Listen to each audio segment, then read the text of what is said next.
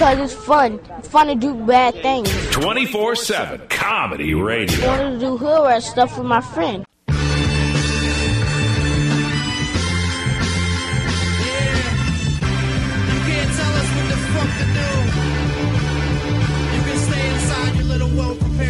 We step out of that shit like a homeless man trying to change his life. We do it so fresh. We do what the fuck we want to do. Yo. The Green Room is brought to you today by Amazon. Click the Amazon link on SeanTGreen.com to support The Green Room today. And now, live from Silver Lake, California, the host of The Green Room, Sean Green. All right, everyone. Welcome to the Green Room. We're doing it live here on SeanTGreen.com in the beautiful Silver Lake studios. The show is, of course, presented by our good friends over at 247comedy.com. Make sure you get their app that they have going, so you can stream 24/7 comedy anytime, day or night. They have a streaming app. You can get stand-up comedy anywhere you go. They got a number of AM/FM stations we're checking out. I'd like to welcome on the program my left-hand man, Mr. Logan Lysico. Logan, what's happening? Wapon man. All right, now where's that one from? Is that your It's Jamaican? a Jamaican greeting. All right. It's short for what's happening. I just looked it up. Okay. I hope it's. I'm glad to see you did some. Stuff. I'm glad to see you did some prep for the show. I appreciate that. bringing something to the table. Good times, Logan. All right, Logan. We have a special guest as always. We always have a special guest. Very special this week, Miss Amaya Perea. Amaya, thanks for coming on the program. You're welcome. Thanks for having me. No problem. So this is your first time in the Silver Lake studios. Of course, you've been over to my house before, but this is the first time where it's been in studio setup. What do you think? I think it's very professional. I think All you right. have your shit together. I appreciate that. Now, I know you just started being a co-host on a podcast as well, a friend of the program, Mr. Scott Bowser and his Scotty Mouth podcast. What's it like coming onto a podcast as a co-host, and what's it like working with one Scott Bowser? It's a dream come true, and we do not have our shit together. No, we do. But it's definitely a lot of improvisational stuff. Yeah. Well, that's generally what you got going on in talk radio. Yeah. Not a lot of prep for that show. Not a lot of prep. Yeah. But it's fun. It's always fun. Good times. Mm-hmm. I was just listening to a recent episode you guys had on Brian's Street Team. You want to give us a little background about what that interview was like? Oh, yeah, that was great. That was, I think, the first porn guest they had, and that was also my first time co-hosting. And Brian was super fun. He just gave us an inside scoop to the porn industry, all like some trade secrets. Now, what were a couple trade secrets he hit up? Well, Cetaphil, the face wash, is used as ejaculate in a lot of porn films. Wow. Mm-hmm. Did not know that. Yep, didn't know that either. Like the soap, not the lotion. Oh, okay. Because that's like clearer, I guess. Oh, all right. So it looks more realistic? Yeah. Interesting. Yeah. Another one was they used like a spray bottle of water to keep the real ejaculate kind of... I feel like this is already taking like a Scotty Mouth turn. Sure. It gets a little crass on the Scotty Mouth podcast, Yeah, but that's all right. A little bit. But yeah, so to keep like the real ejaculate wet and, for multiple shots. Now, here's the thing. I'm sure women get asked that a lot. Do women actually watch porno, or is it... do they watch it in an enjoyable sense, or is it just like out of pure curiosity? I can't speak for all women, but Sure. I have only watched it for an enjoyable sense with someone. Oh, okay. So I wouldn't. It's not something I would like break out on my own. Right. Yeah. Okay. I feel like that's how. Yeah, that makes sense. Women. Oh, hey, this is kind of a romantic thing, or to spice up the old love life. I think most women use vibrators, so it's not. It's like it's gonna happen. We don't need necessarily, Right. and it's mostly in our heads, I think. Anyway. Yeah. It's not necessarily. We're not as visual. Exactly. So we have like a whole scenario happening. There's like a backstory.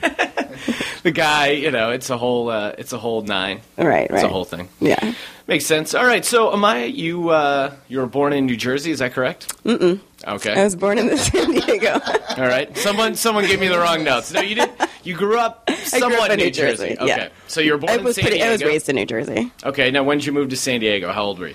I was born there, so I moved to New Jersey when I was in second grade. Moved to New Jersey in second grade. Okay. For a job, my dad's job.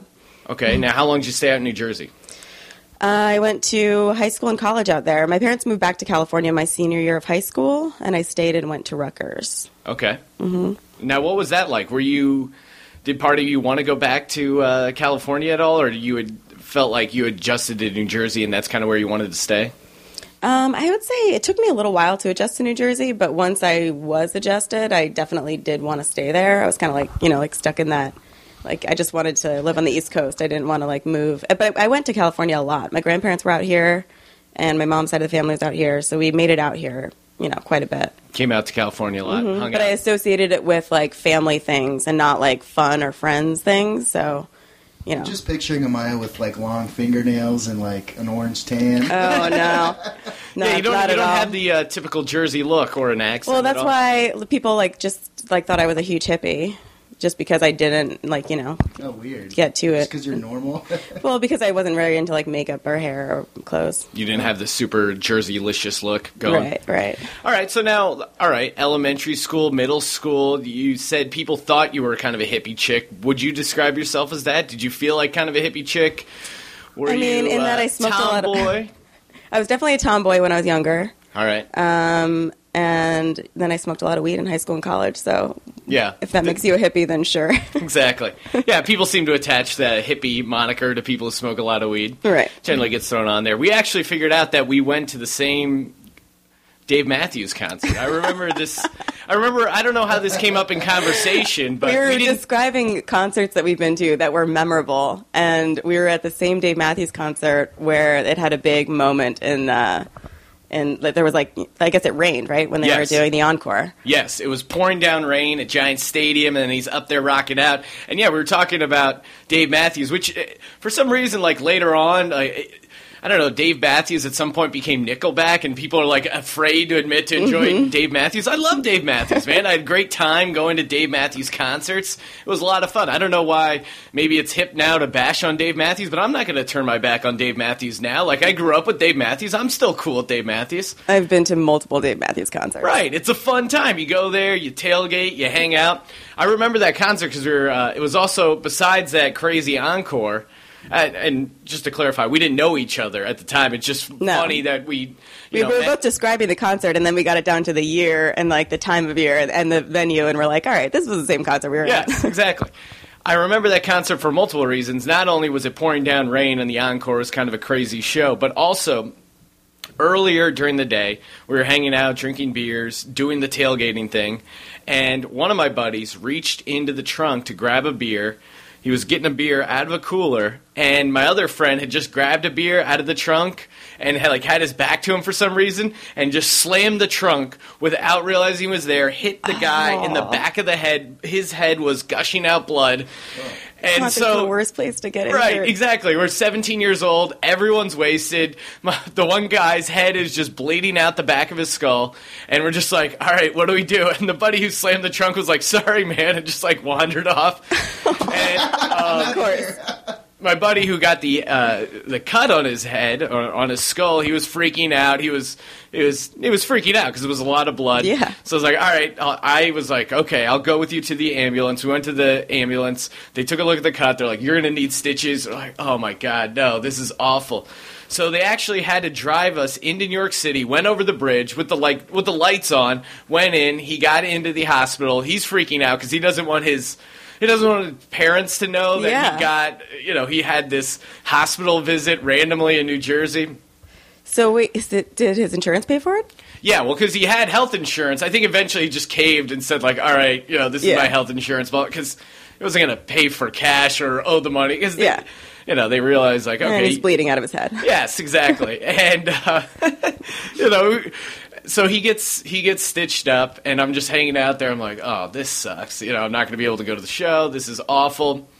They stitch him up pretty quick. We get back into the ambulance, and the guys in the ambulance were like, I guess the cool ambulance guys, because they're like, don't worry, man, we got this handled. They turn on the lights. They drive back over the bridge, take us back into Meadowlands Stadium, and they drive onto the field and then just, like, drop us off. So then we had field seats for the rest of the show. It was awesome. And I remember him still drinking more after he got stitched up. It was a pretty epic concert. Lowered his tolerance. Now, what kind of crazy story? Do you have any crazy stories from hanging out at Dave Matthews, going to jam band concerts, anything like that?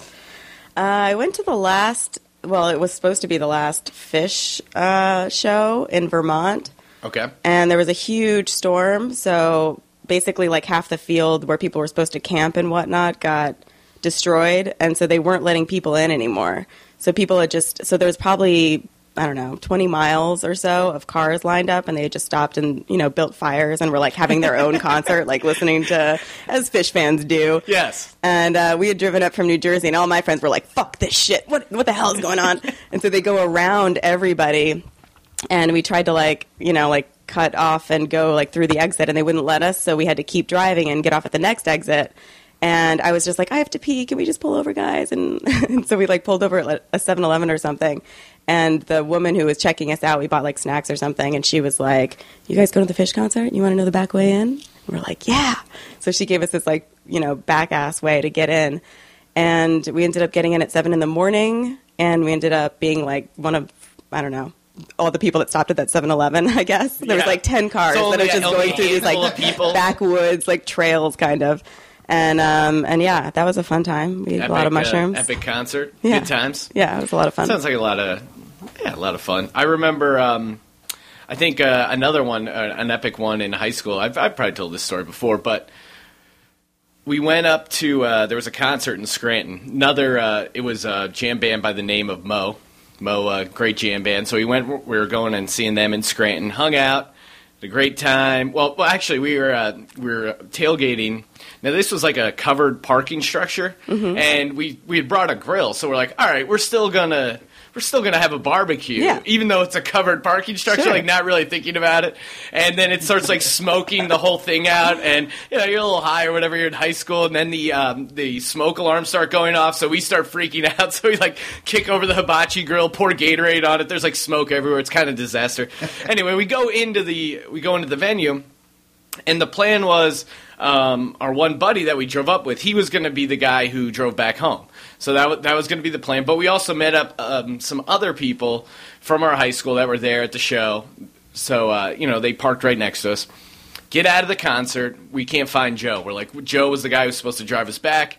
They're like, all right, whatever. We'll still – he wasn't his car. I forget who ended up driving or what the situation was. But we're like, all right, where's Joe? Where's Joe? This was pre-cell phone, so we just assumed, hey, he probably went home in the other car. We're good. So we just drive home. And then the next day, I see him walking around, and you could tell he had a really long, rough night. And apparently we had left him up in Scranton, so he had to call his mom from Scranton, Pennsylvania, at a police station at 4 a.m. to come drive him up, pick him up in Scranton, drive him all the way back.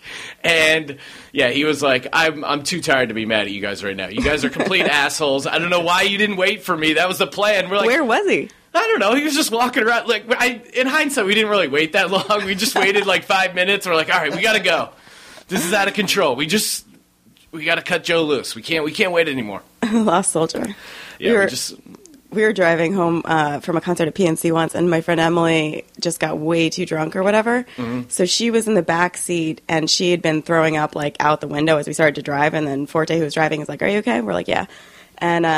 And I had cheese fries and gravy in the car, and so they were like, "Get rid of that, that's smelling or whatever," because I had ordered it at, this is so Jersey, by the way, but I ordered it at a diner and then didn't eat it at all. So they're like, "Get it to go." So we left it in the car, drank beer all day. It just sat there for 10 hours. God. We came back, and they were like, "Get rid of that." And I threw it out the window on the turnpike, and we were pulled over instantly. And the cop, I didn't even put two and two together because it wasn't right away, but whatever. I'd been drinking. So you chucked the fries out. Next thing you know, you get pulled over. Yeah, and then he gave Forte the breathalyzer, or not breathalyzer, but just gave him a bunch of tests, I guess. The guy who was and he driving. passed all of them, yeah. And he wasn't, drinking, so he was fine. And then he was like, "All right, who's throwing shit out the window?" And I was like, "Oh, you saw that?" And he's like, "Saw it. Look at my windshield." And it was just all over his windshield. And then as he is yelling at me, he's leaned over, with his hands on the windowsill. And Emily's like, "Oh, I wouldn't put your hands there," because he just, put her hands, in her puke. And he's just like, "Jesus Christ." So he gave me a littering ticket and then just, sent us off. But he hated us. He was, oh, yeah. You could tell he was just regretting that pullover. Right. Yeah, he's not looking forward to that. Well, I mean, mean, he's looking forward to somehow punishing you guys, but I guess the littering the ticket's the worst he could do. Yeah. What does a littering ticket run these days? Or These what did days, I don't know. This was years ago. I don't know. I think it's pretty expensive. I'm pretty sure it's actually like $800 or $900 just for throwing a cigarette butt out the window. Yeah, Really? Because I had a friend who just did that a while back, and it was. And they got busted for throwing a cigarette butt out the window. Well, I don't know how they enforce the littering in the city of Los Angeles, but clearly they don't enforce it at all in the neighborhood of Silver Lake because people. It's almost like it's this cruel joke of like people just trying to one up each other with like crazy things they can litter. Yeah. There was a toilet, a nice toilet or a seemingly nice ceramic toilet sitting outside on the street for a good 4.5 months, and now it's been replaced with 2 couches on top of each other, and it just drives me crazy. Like they just leave large, bulky items out. It's just kind of like this California laziness mixed with just like, hey, who gives a shit about the city? We're just gonna leave crap everywhere, and yeah, no one, that isn't enforced at all. But if you're driving in a car. You're an actual taxpayer, they'll write you a ticket for that. But if you're just a random guy just unloading crap, apparently, I don't know. They also just want a reason to pull people over, I feel Exactly. like. Yeah. And they figure, if you're driving a car, you have insurance, you're probably going to have to pay this at some point. Right. I'll cut you a ticket. We had a toilet in our recycling bin when we first moved into our apartment. Really? Now, how long did that take to get out? It was a while. It was a good 3 or 4 months. We just didn't recycle for those 3 or 4 months. That's a great thing, just living in an apartment, just, hey, something crappy happened, just kind of work around it by just pretending like it's not there for a long time. Yeah, we wrote some emails to, our leasing company, and then, like, everyone we wrote wouldn't work there anymore. Like, we'd write somebody, and they'd be like, this is your new contact person. We're no longer associated with B Squared. And then I'd write the next person. Yeah. A lot of turnover with the real estate we thought we were company. squatting for a while. Okay, so you're in New Jersey. You're growing up kind of as a hippie tomboy, self-described. What's the plan for your occupation, going to college? What was your game plan going into Rutgers? I didn't really have a game plan. I was a psych major and a math major. Actually, I think I was a business major for like a semester. I decided to study abroad my junior year, so I moved to Spain. I thought about teaching. I kind of wanted to like expatriate myself for a little bit and like work abroad. Yeah. In some capacity. And when I graduated from college, I moved to Spain and taught English for a little bit over a year. I didn't really Spain have for over a year. Mm-hmm. What's it like? Are you fluent in Spanish then? I'm guessing. Yeah, for the most part. I haven't used it in a while, so you lose it a lot if you don't use it. But I can definitely understand. What was like the biggest difference living and working over in Spain compared to here? Lifestyle, I guess. Is it because every time I hear. Maybe this is why I'm just jealous of Europe, but every person that's ever been to Spain is just like, it's great, it's such an amazing country, I never want to come back. What's so great about it? I mean, the lifestyle is really, really amazing. Nobody really is too concerned about work or, like, success or being like, oh, we need a life plan, we need to do this by that time or whatever. Everyone's just enjoying themselves. So it's all just about hanging out, drinking wine, eating cheese, that kind of thing? Enjoying people, yeah. Okay. Yeah, and they work hard. Like, they work way later than us, but they have, like, a big break in the middle of the day.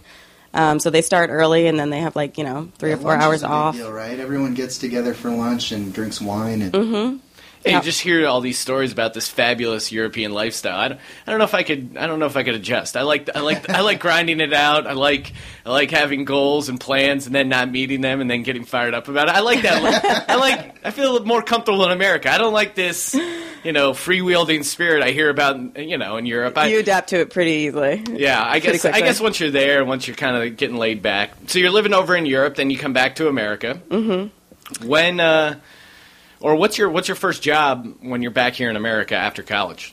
New York Life. New York Life. Is that insurance? Yep. Well, it was actually the mutual fund affiliate, but yeah, it's the same company. So corporate America. Mm-hmm. And was that in New Jersey? That was in New Jersey. Yep, Parsippany. I got it through a friend of mine. I was like in debt when I moved back, so from Spain the second time, and so I started working like right that week. My friend Mark was like, I can get you a job. And so I started probably a week later. And I worked there with 2 of my best friends. Now, when do you start thinking about comedy, or when do you start thinking about moving to Los Angeles? What triggers the move west? So my living situation when I moved back from Spain was definitely unorthodox. One of my friends' moms somebody that she worked with was like, I have to move to England for 2 years. Is there any chance your daughter would be able to house sit? Because I don't want to sell my house. And she was like, yeah, for sure. So my friend Emily moved into this house, and 3 of our other friends moved in also. So it was me and 3 of my girlfriends in the hometown that we grew up in, living for free in this guy's house. Sounds pretty awesome. It was pretty great. And then I started working for New York Life, so I was able to like pay off my car, pay off my debt, save a bunch of money. And I kind of knew then, I mean, I knew that I was not in a job that I was going to stay in for very long. But as soon as the living situation ended, I just put in my 2 weeks. So as soon as the free pad was gone, you're like, yeah. All right. I kind of had no interest in being in New Jersey necessarily, but like I knew I kind of wanted to, I don't know, like after like I lived in a few different places, I knew I didn't want to just like live in New Jersey for the rest of my life. So I just kept having that urge to like move and go somewhere else. Plus my whole mom's side of the family was out here. My brother had moved out here. So you moved out to Los Angeles more to just come out to Los Angeles and not be in New Jersey? It wasn't specifically for comedy? Yeah, I moved to Huntington Beach actually first. Okay. And then I moved up to Los Angeles a year later because my friend Jamie had a roommate moving out, and she was like, you should move in. Just brought you to Los Angeles. Now, yeah, I'd been spending a lot of weekends up here because I had friends up here too. Okay, now what triggered the interest in comedy? Was that something you were interested in your entire life? I've always been interested in writing my entire life, and so I wanted to write comedy before I started doing stand-up. And yeah, then I just kind of started doing stand-up through friends that were like running mics and whatnot. Right, yeah. A lot of open mics, hitting the open mic scene. Yeah. What's your, now I know it's, being a female comedian is always interesting because, or I mean just the dynamic's interesting in that there's so many guys compared to women and the ratio. Is that intimidating at all? Like when you first started out? Not really for me because I hung out with guys a lot, and I grew up with a brother who's like a year apart. I'm just very comfortable in that realm, so that part wasn't too intimidating now. Yeah, I'm trying to think if there's anything about it. I mean, just like stand-up and being on stage was intimidating because I definitely didn't grow up with a performance background at all. Yeah. So that was like the scariest part for me. But yeah, no, the environment of having like a lot of dudes around was kind of par for the course. Kind of okay with that? Yeah. Makes sense. Now, what about, I know a lot of comedians, they like to say, especially female comedians or even guy comedians, they like to say, everyone in the comedy world seems like, oh, I don't want to date a comedian, but then it seems like all comedians end up dating each other. Give me your experiences on dating comedians. Good, bad, indifferent. What's your take? I think it's an impossible rule to have and keep. Sure. Obviously, I've said it and I've broken it. Yeah. And well, yeah, I'm the same way. I'll be like, I don't really want to hook up with any female comedians or date female comedians. And then you just start going to the same. Oh, well. I don't say it to you, Logan, but I say it to myself. And no, but then you just go to the same bars and shows, and you just end up seeing the same people. You become friends, and you start dating. Yeah. Yeah. I mean, that's pretty much how any it horror happens. stories? Because this guy was asking. Horror stories? Well, this guy was asking me. This writer was asking me, like, "Oh, is that like? Are you worried that you dated someone and then you see them around, and then is that awkward or something to that sort? That like, are you worried about that going in?" I mean, I think that you are both aware of the way that it could end up, and the awkwardness is just something that you have to deal with. I mean, when you date anyone, you have to deal with it. I guess not really, actually. You could just never see somebody again. Exactly. That's ideal. It could be like maybe dating someone at work or some place you have to right, go. Yeah. Or someone that lives right in your neighborhood. Yeah, I mean, I guess you worry about it initially, but then, like, once it's starting, you're just kind of like, well, whatever. I'm already in it. Yeah. We'll deal with it. And what about the pitfalls of dating a male comedian? I feel like women out there, maybe they see a stand-up show or they look, like, oh, he's funny, he's cute, I'd be interested in dating him. What are some? Do you have any advice for dating comedians? I mean, I don't know why anyone would want to date a comedian if you weren't like one that just if it just didn't naturally happen, right? Because I do feel like we are a little bit self-involved and have to work really hard. So it's not like you have a lot of time to be able to very needy. Give. Yeah, and it's always a weird dynamic of wait, you're not going to come support my show. Or you're not going to come watch me do stand-up? No, I've seen you do stand-up before. Why do I want to see you do stand-up again? No, I mean, I feel like if you do date a comedian, the one plus is that you both get it, but a huge part of it is keeping comedy almost completely out of it. Like, I look at it as like working at an office. Right. Like you don't... if you're going to go to even a comedy party, it's just kind of like, well, we're going to talk to other people that we don't get to see a lot.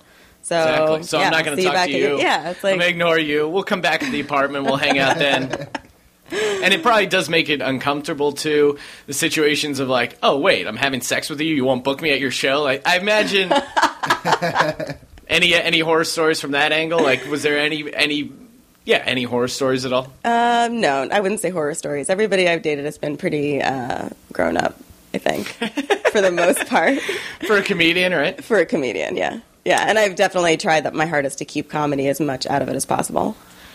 Now, I mean, I guess it's easier said than done because you do it a lot. Now, speaking of... Date comedians or do comedy? Whatever. Maybe both. I don't know. Speaking of female comedians and the comedy scene that we kind of run in, Barbara Gray, female comedian that we're both friends with, funny gal, she recently took to the blogosphere and wrote this scathing, vitriolic review of Patton Oswalt. Patton Oswalt, obviously a big comedy nerd in the alt scene or whatever. Interesting.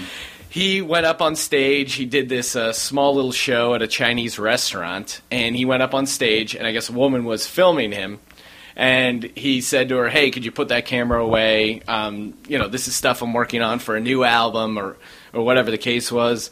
Then I guess she kind of hesitated at first. Then there was some back and forth, and then he ended up getting really mean and kind of being a dick about it. By all accounts, obviously I wasn't there.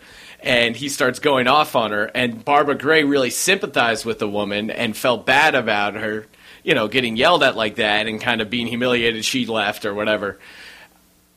Now, Patton Oswalt responded saying, like, oh, she was, like, kind of smirking at me, and, I'm really frustrated because I don't know, he wrote another, like, a big blog back, and then there's all these tweets going back and forth. It seems like a big hubbubaloo in the stand-up comedy world. What's your take on it, Amaya? Oh, should comedy be so hard to care? Yeah.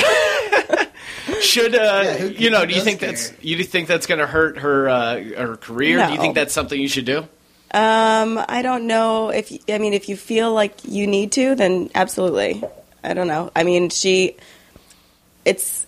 I thought that it was ballsy to call him on his shit. I don't think that people should never have to answer for their behavior, but clearly he was responding from things that had happened in the past, sort of. Like in his thing that he wrote back, he wasn't just like, I'm sorry, I overreacted. He was just like, here's all these stories of shit that I've had to deal with. And it's like, yeah, you totally understand and sympathize with him.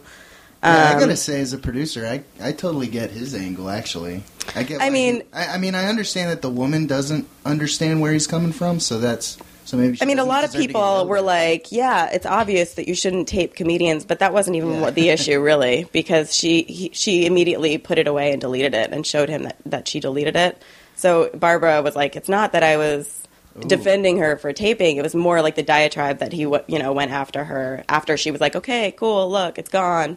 And then he kind of continued to lay into her to the point of making her leave, and then went on about her after she was gone. Wow.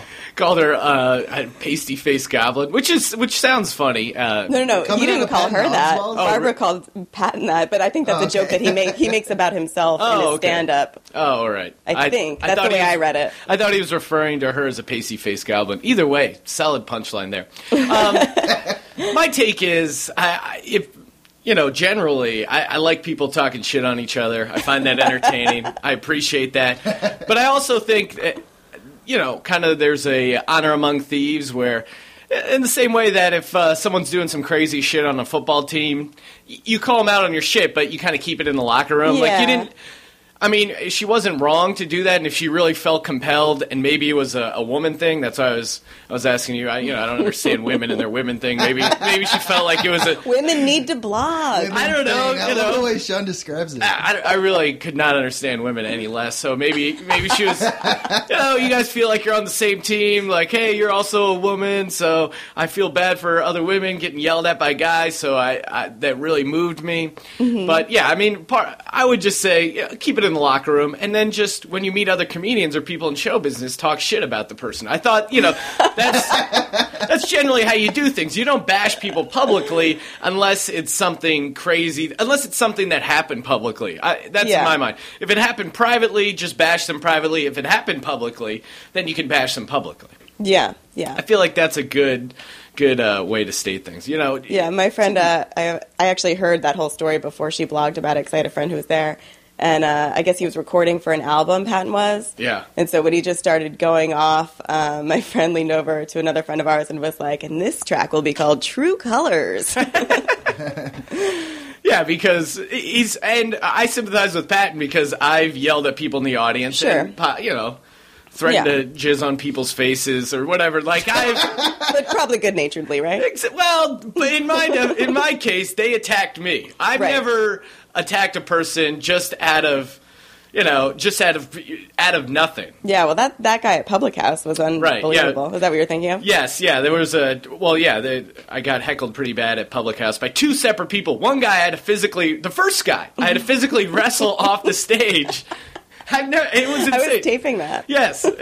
I physically had to wrestle him off the stage because he was drunk and crazy or something. He kept pushing this book in front of my face and like wanting me to read this line. It was the most bizarre thing I've ever. And then finally that guy got rid. And then this other dude just starts, aggressively trying to fuck with me. I completely snap. I, just unload on him, and then even afterwards get off stage and get in his face, and like, hey, I'll take this outside. He was an old guy. He wasn't going to do anything. That was totally deserved, though. You had the audience on your side. Oh yeah, I got a standing ovation. It was great. Yeah. And then the hilarious thing was, I posted it, recorded the YouTube video, and then posted it on this alternative comedy message board, a special thing, and I thought it was interesting, like a guy losing it on stage, and I think I phrased it destroying a heckler or something. So they took umbrage with that, and they're like, destroying a heckler? Oh my God. Then it was hilarious. My video of me dealing with a heckler got heckled on a message board of like people just writing comment after comment of like, that wasn't funny at all, blah, blah, blah. Like they were defending the guy who was heckling me. So it was just insane. But obviously it's a little bit petty, but that's what you do in the entertainment business. You have petty fights that are kind of meaningless. Yeah. I mean, I'm sure she felt like she would have said something to him there, but maybe there wasn't an opportunity or she wasn't comfortable. Yeah, because I've had similar instances where you really want to call someone on their shit and wish they would stay in the room so you can kind of address it publicly, and then they leave. And then it's one of those things of like, oh, if you go up and you talk about them and make fun of them, then it's like, oh, you're making fun of them behind their back.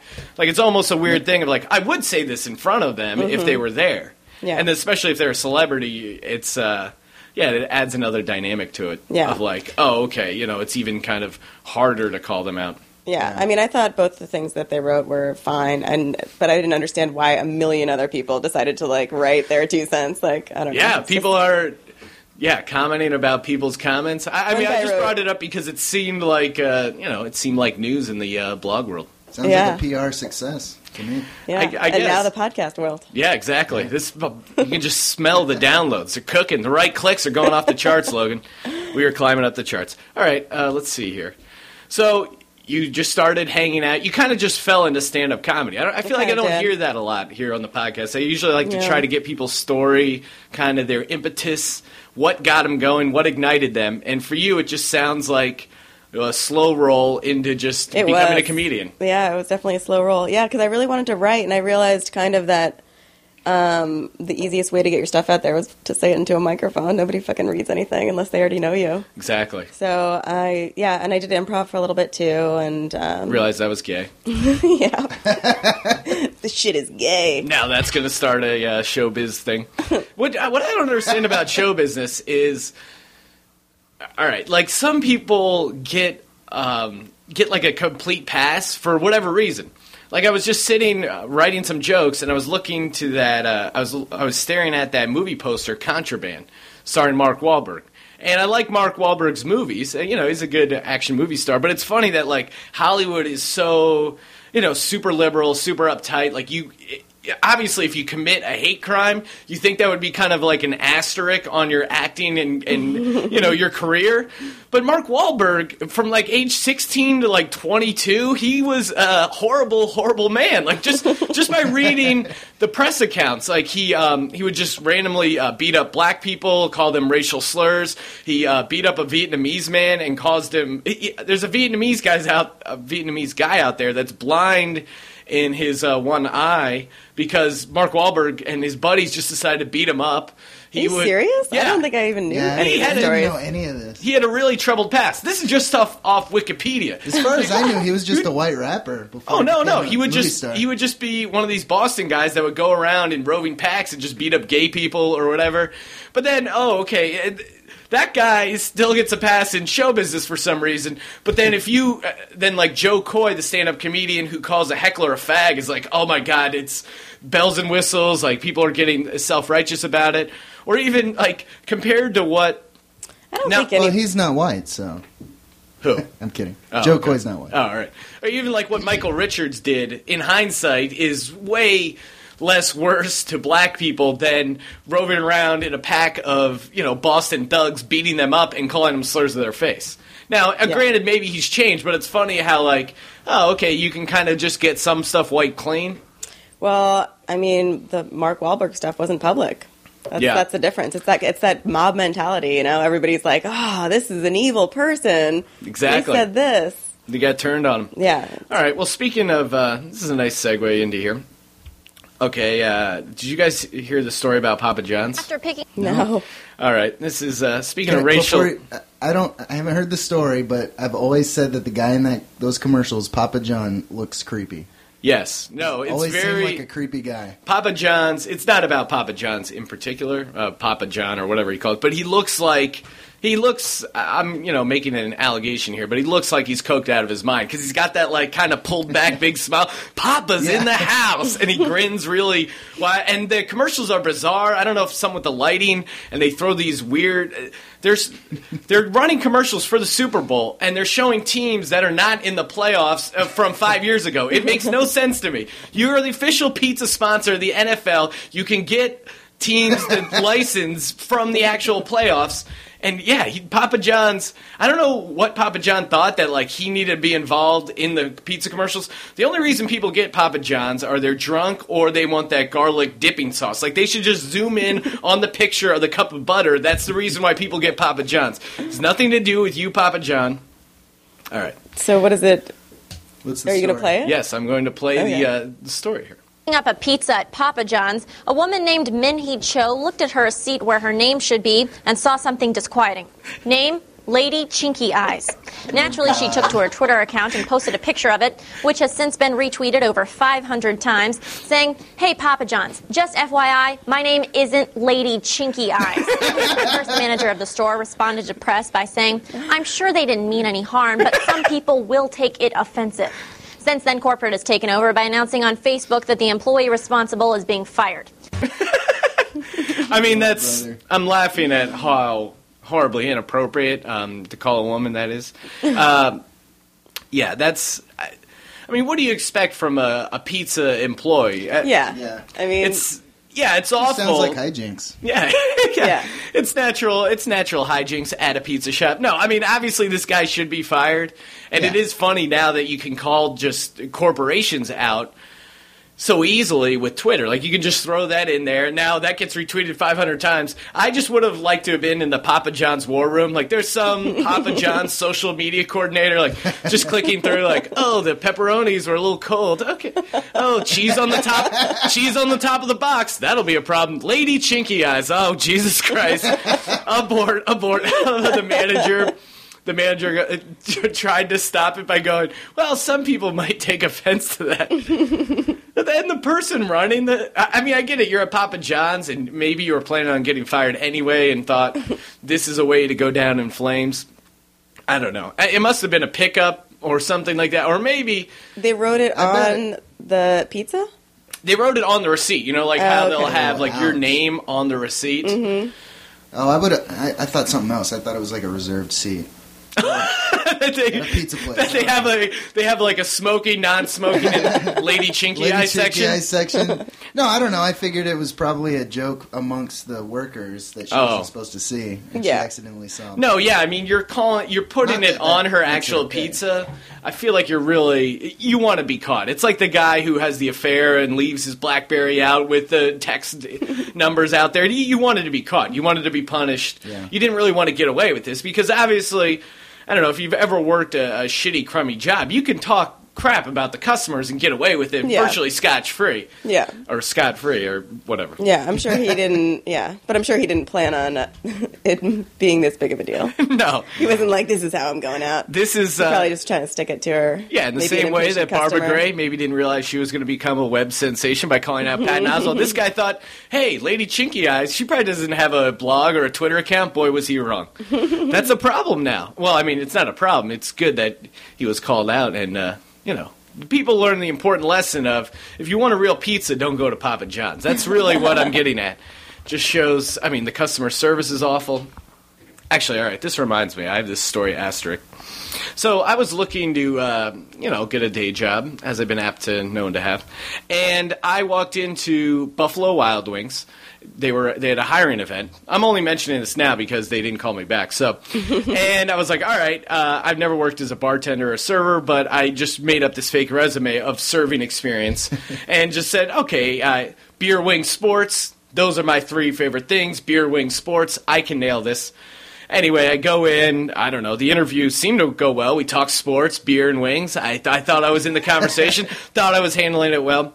Anyway, for one reason or whatever, I'm not Buffalo Wild Wings material. Because they want chicks. Yes, it's probably they're looking for hot chicks.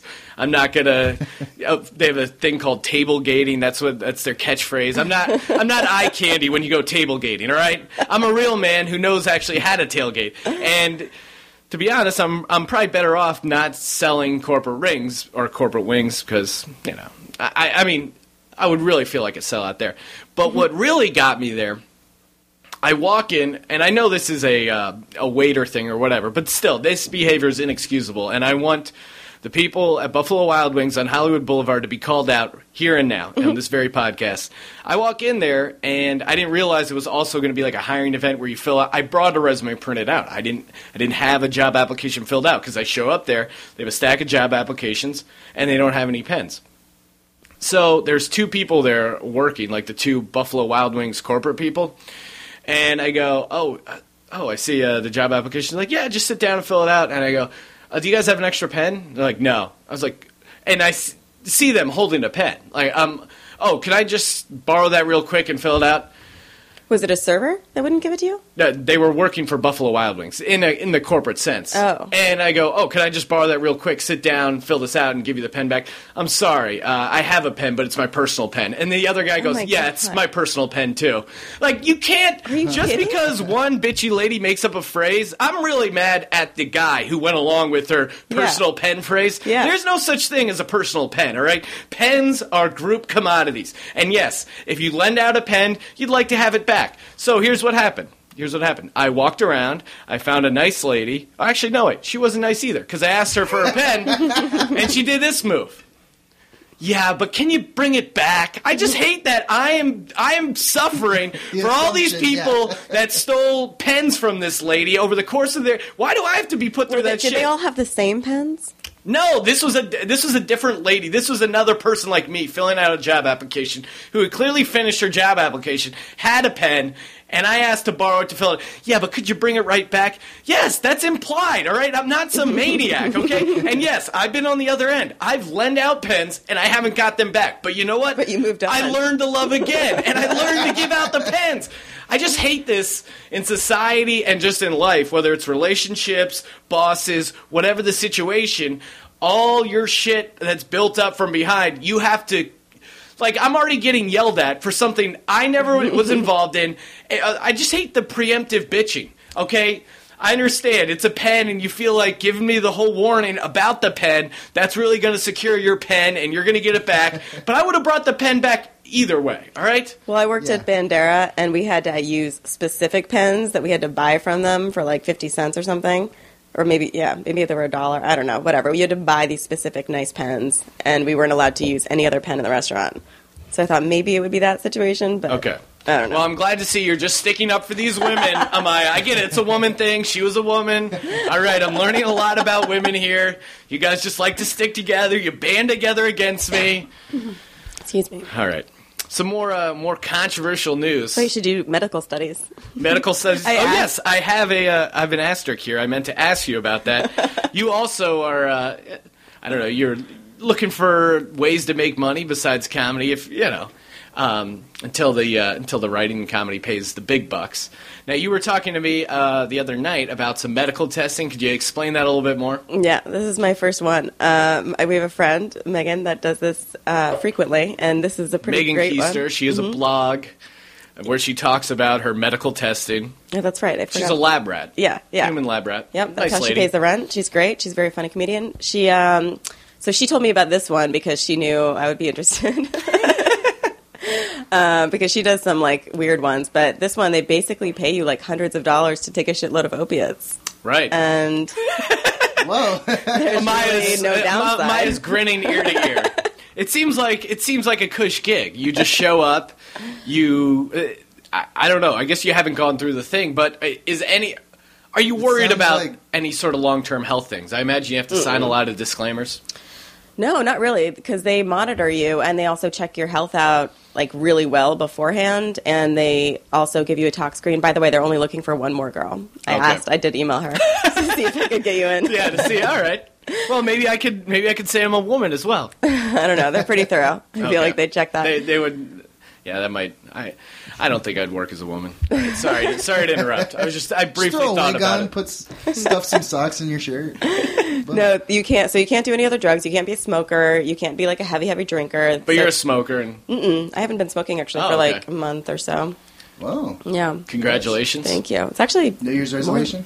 No, it wasn't New Year's. It was before New Year's. It's probably been like a month and a half. Now, what's your secret to quit smoking? I have to quit drinking, and I have to also quit coffee, because those are the two things that go really Those are your well for me. triggers. And also it helps to I think I stopped when I went down to go see my parents one weekend, and I was down there for like 4 or 5 days, and I was just like, all right, I'm not going to do it. So you I'm gonna go didn't back. smoke in front of your parents? I mean, I generally, if I smoke down there, it's like at night. They know I do because they smell it. But yeah, I generally don't smoke in front of them anyway. But I kind of went down there with the thing in my head, like, all right, I'm going to get out of my normal, circumstances and stay down there. Detox, get clean. Nice. Yeah. All right. Well, that's good to hear Yeah, that that's kinda stuck you're with off it. the smoking. Now, we've talked about some controversy here. This is some school controversy. I don't know if you heard about this, but apparently some parents are getting a little fired up Parents about near Atlanta, There you Georgia, go. they are outraged this afternoon, and it all has to do with their kids' math homework. Check out a couple of the problems third graders at Beaver Creek Elementary had to do. Quote, each tree had 56 oranges. If 8 slaves picked them equally, then how much would each slave pick? Also a question, if Frederick got 2 beatings per day, how many beatings did he get in 1 week? When angry parents called the school to talk about these worksheets that were sent home with their students, the school explained the teachers were trying to incorporate history lessons into the math lesson. The school has since destroyed those worksheets and promised to work with the teacher who came up with it to make sure it doesn't happen again. For some parents, that's simply not enough. All right. Now, we live in such a wacky world, man. Now, if you were a parent, Amaya, would you be outraged about that? If I found out about it, Yeah, you'd be fired up? yeah, I wouldn't. I'd be a very busy parent, I feel.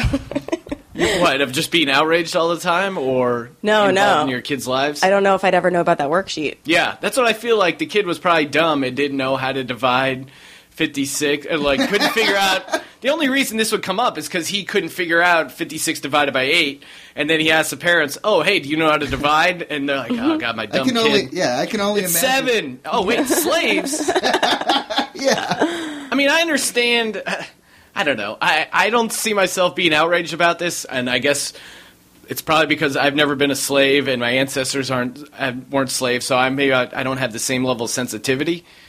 But my thing is, it's not like it's hey, these totally awesome slaves were picking oranges. Remember the good old days, kids? Like, they just mentioned slaves and what they were doing. But by the way, it doesn't give any context, so it doesn't say it's negative either. It's just like, oh yeah, slaves are normal. Let's just act like Yeah. slaves are picking 100 and Right. Yeah, Well, I mean, it they was- would probably. 112, Maybe by the did way. the students complain? Were they like, "This is weird," or was it just? See, I don't think students would be aware, like that politically aware. You're learning Yeah. in history, slaves did stuff. But do you even learn about slavery at first or second? How old were they? I think it was 3rd grade. So Oh, I okay. imagine they're doing Civil War in history and the which is when you should learn about slaves. the during math Civil teacher War. was like, Yeah. "Hey, we'll do a little cross promotion. I'll mention slaves.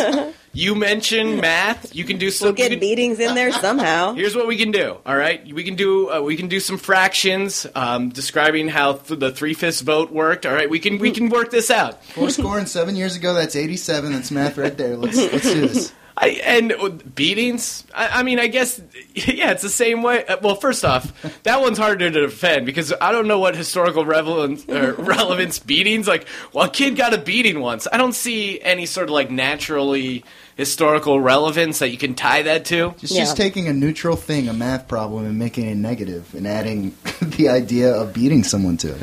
Well, maybe the next, in their defense, maybe the next thing is, hey, there were 34 liberators who totally freed the slaves, and they each could liberate 2 slaves an hour. It took them 8 hours. How many slaves did they? Yeah. I mean, yeah, they mention the word slaves, but I feel like there's no opinion on the slaves. I think it's implied that slaves are bad, and once you learn about the Civil War, you understand slavery's bad. I feel like it's pretty much assumed nowadays in this, politically correct times that slaves are bad. I don't know if you necessarily need to qualify it any more than that. Yeah, I mean, Obviously, it was a bad idea just because. Right. I mean, why would you include this? It doesn't need to be there. Yeah, it seems kind of harmless, but it just seems, it's a bad idea. Yeah, all right. It's a bad Is this idea. a worksheet they'd been using for years? I don't know. It sounds maybe. Hey, it was the South. Things were different back then. Maybe they got away with this worksheet for a long time. Yeah, and this is the first kid just that's a like really- Finally, in called them on it. 2011, or I like to think they just 2012. made it this summer, and they're like somebody pitched it, like, "Hey, how about we? Hey guys, let's I make. got a great idea, guys. How can we work in the Holocaust and also?" Yeah. I mean, the these. Third Reich killed 6 million It does Jews. show the. It does. How many Jews were killed at this camp? It It's does. like, Jesus. I guess it also, from the teacher's perspective, they're a little bit naive. Like, oh, hey, if we just mention slaves, that's going to make them learn more about history. Oh, hey, slaves. Oh, I know about slaves. That reminds me of the Civil War. Like, that's not going to help kids learn. Yeah. If anything, it's just probably going to confuse them. How do we get kids our are students to subconsciously be thinking about beatings during? Yes. Exactly. Slavery, yeah. So yeah, I don't know if I necessarily defend him, but it just seems yeah. Yeah, I mean, there are very few things that could outrage me. Right. I save my outrage for blog postings and such like that. Well, I'll tell you what I'm outraged about is Snoop Dogg was arrested again for marijuana possession, if you can believe it, guys. Oh, man. No. Good buddy Snoop Not Dogg. in California, right? Nope, not in California. He has his medical card. He was... You know, I just had a dream about that last night, actually. Really? I had About a- Snoop Dogg? Not about Snoop Dogg, but I had a dream that I was in New Jersey with one friend here and 2 friends in New Jersey, and we decided to go to breakfast somewhere, but for some reason we had a tray of pot brownies in the trunk and got pulled over and were, like, violently arrested in my dream. Really? They were really mean about it. And then they were Violently. also eating the brownies, so, like, I should have Typical known. cops. That's like that. Oh, man, that's one of the greatest YouTube videos of all time, of course. You've seen that, right, Amaya? Which one? Where the cop eats the cop eats the pot brownies. Oh, yeah. No. Oh my God! All right. Well, I can't pull it up right now, but I For an feel like even- the majority of the listeners have heard of it. But the cop, he pulls these people over. This is the backstory. Pulls the people over, confiscates their weed. I guess he had never made weed brownies before. Made a batch, or it sounds like he had never been that high. I think Made he a- mentioned that he found out on the internet how to make them. Yeah. So he made them. He made a really strong batch of weed brownies, cooks them, eats them, totally freaks out, calls 911, and it is one of the greater 911 tapes of all time. And he's a Yeah. cop? Yeah, he's a cop. I think he got warned. He didn't maybe he got fired eventually, but he's just got some great lines. He's just like, I'm dying. Can you send rescue? I'm dying. I did see this. I didn't realize he was a cop, though. Oh, yeah. I'm dying. I'm really dying. What's the score in the Red Wings game? There's a great reenactment by Sean Green on YouTube, by the way. I reenacted. I do the same dialogue dressed up as a cop. What's the score in the Red Wings game? It says 1-1 on the TV. Well, yeah, that's probably what it is. Sean's looking at the microwave. That was awesome. Yeah, so check that out. That's still on up on YouTube there. It just ruined the best joke, but yeah, way to step on it, Logan. Now no one's going to go to the YouTube page. My whole social media empire's crumbling thanks to Logan. So the point I was getting at was that Snoop Dogg got arrested. He had his medical card. He admitted that it was his weed and showed him the medical card, and they're like, no, this is only for California, so they arrested him.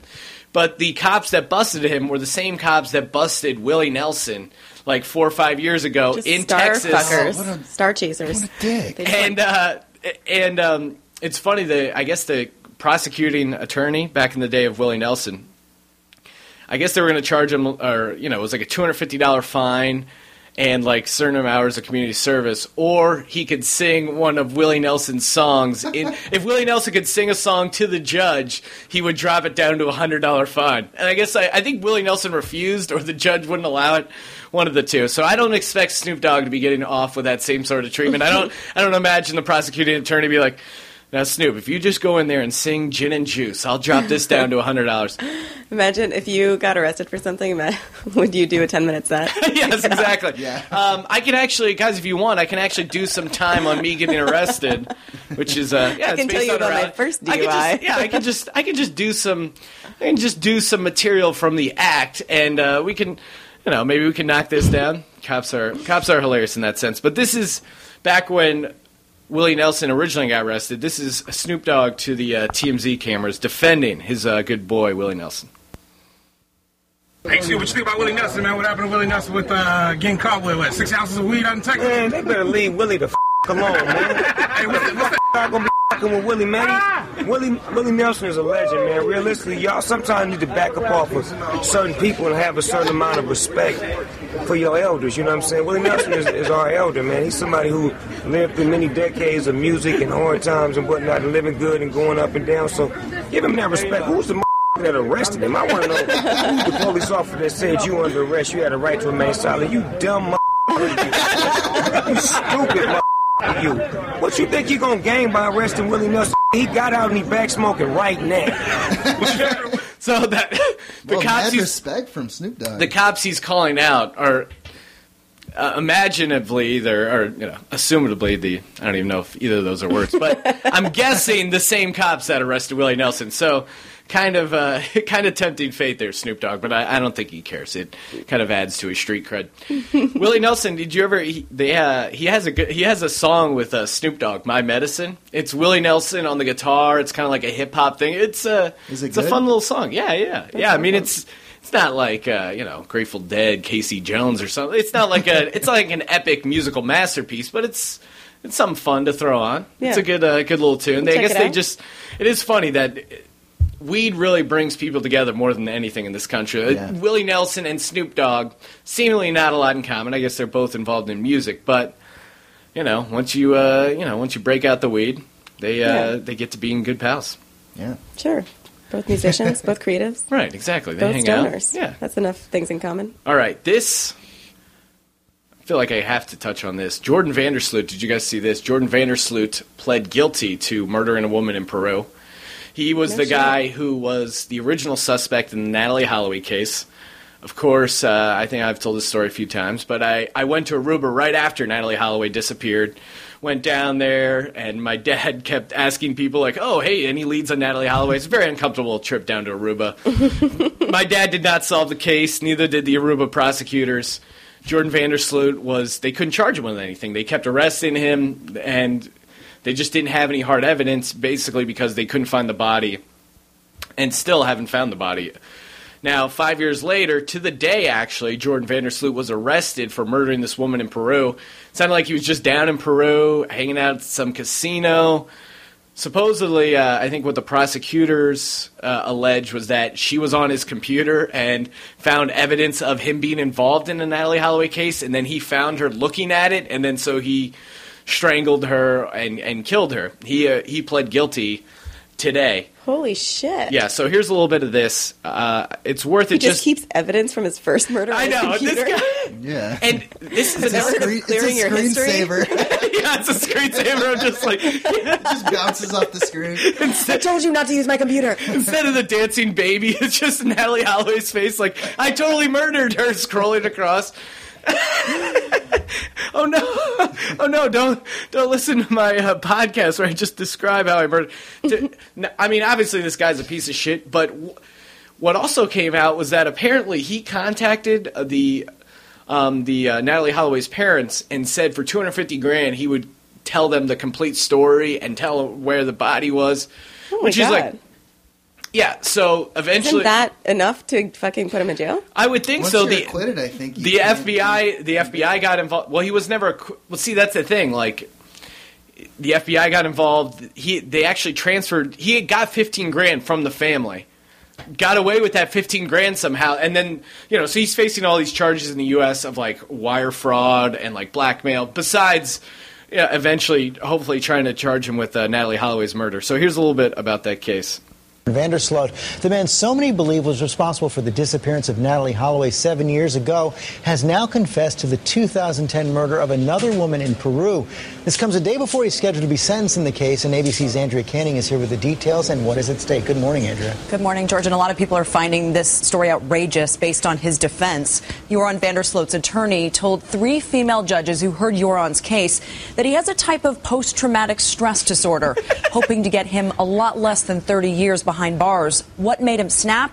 Joran claims the stress associated with the Natalie Holloway investigation drove him to murder. So that's the actual defense they're using. Stress of I'm not laughing accused of murder. I'm not laughing at these poor women that are murdered. I mean, he was brought to justice, so hopefully he's locked up for a long time. I don't know how they do things in Peru, but the audacity of that as your defense, like I was so stressed out facing the original murder charges that I eventually snapped and actually murdered someone. Seems a little bizarre. Wow, look at the time. It has flown by. Thank you very much for coming on the program, Amaya. Logan, you want to wrap things up here with a haiku? Let's do it. Ending with poetry. Thank you for having me. Oh, yeah. No problem.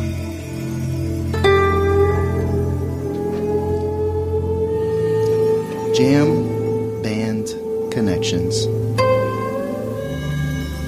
Jersey, hippie, Amaya.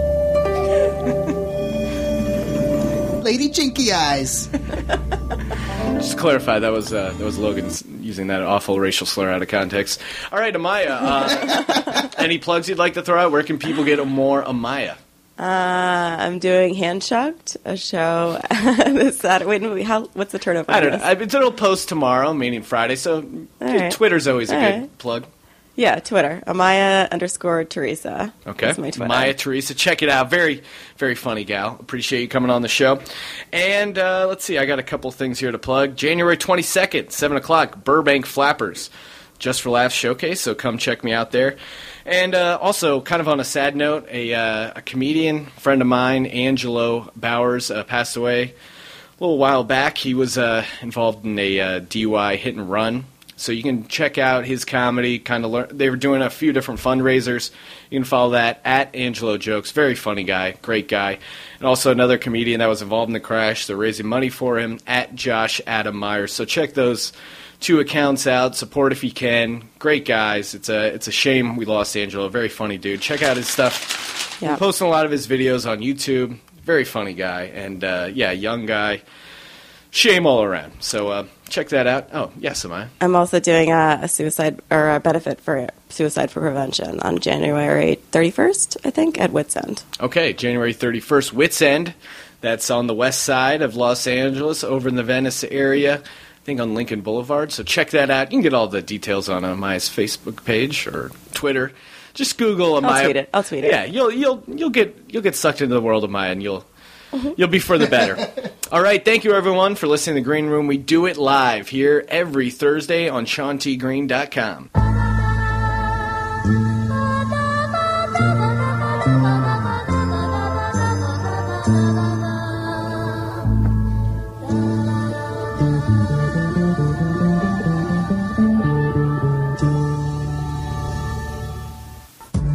Thanks for listening to The Green Room. Check out Sean Green's comedy CD, The Whiskey Dick, now available on iTunes. Follow the show on Twitter at Green Room Show.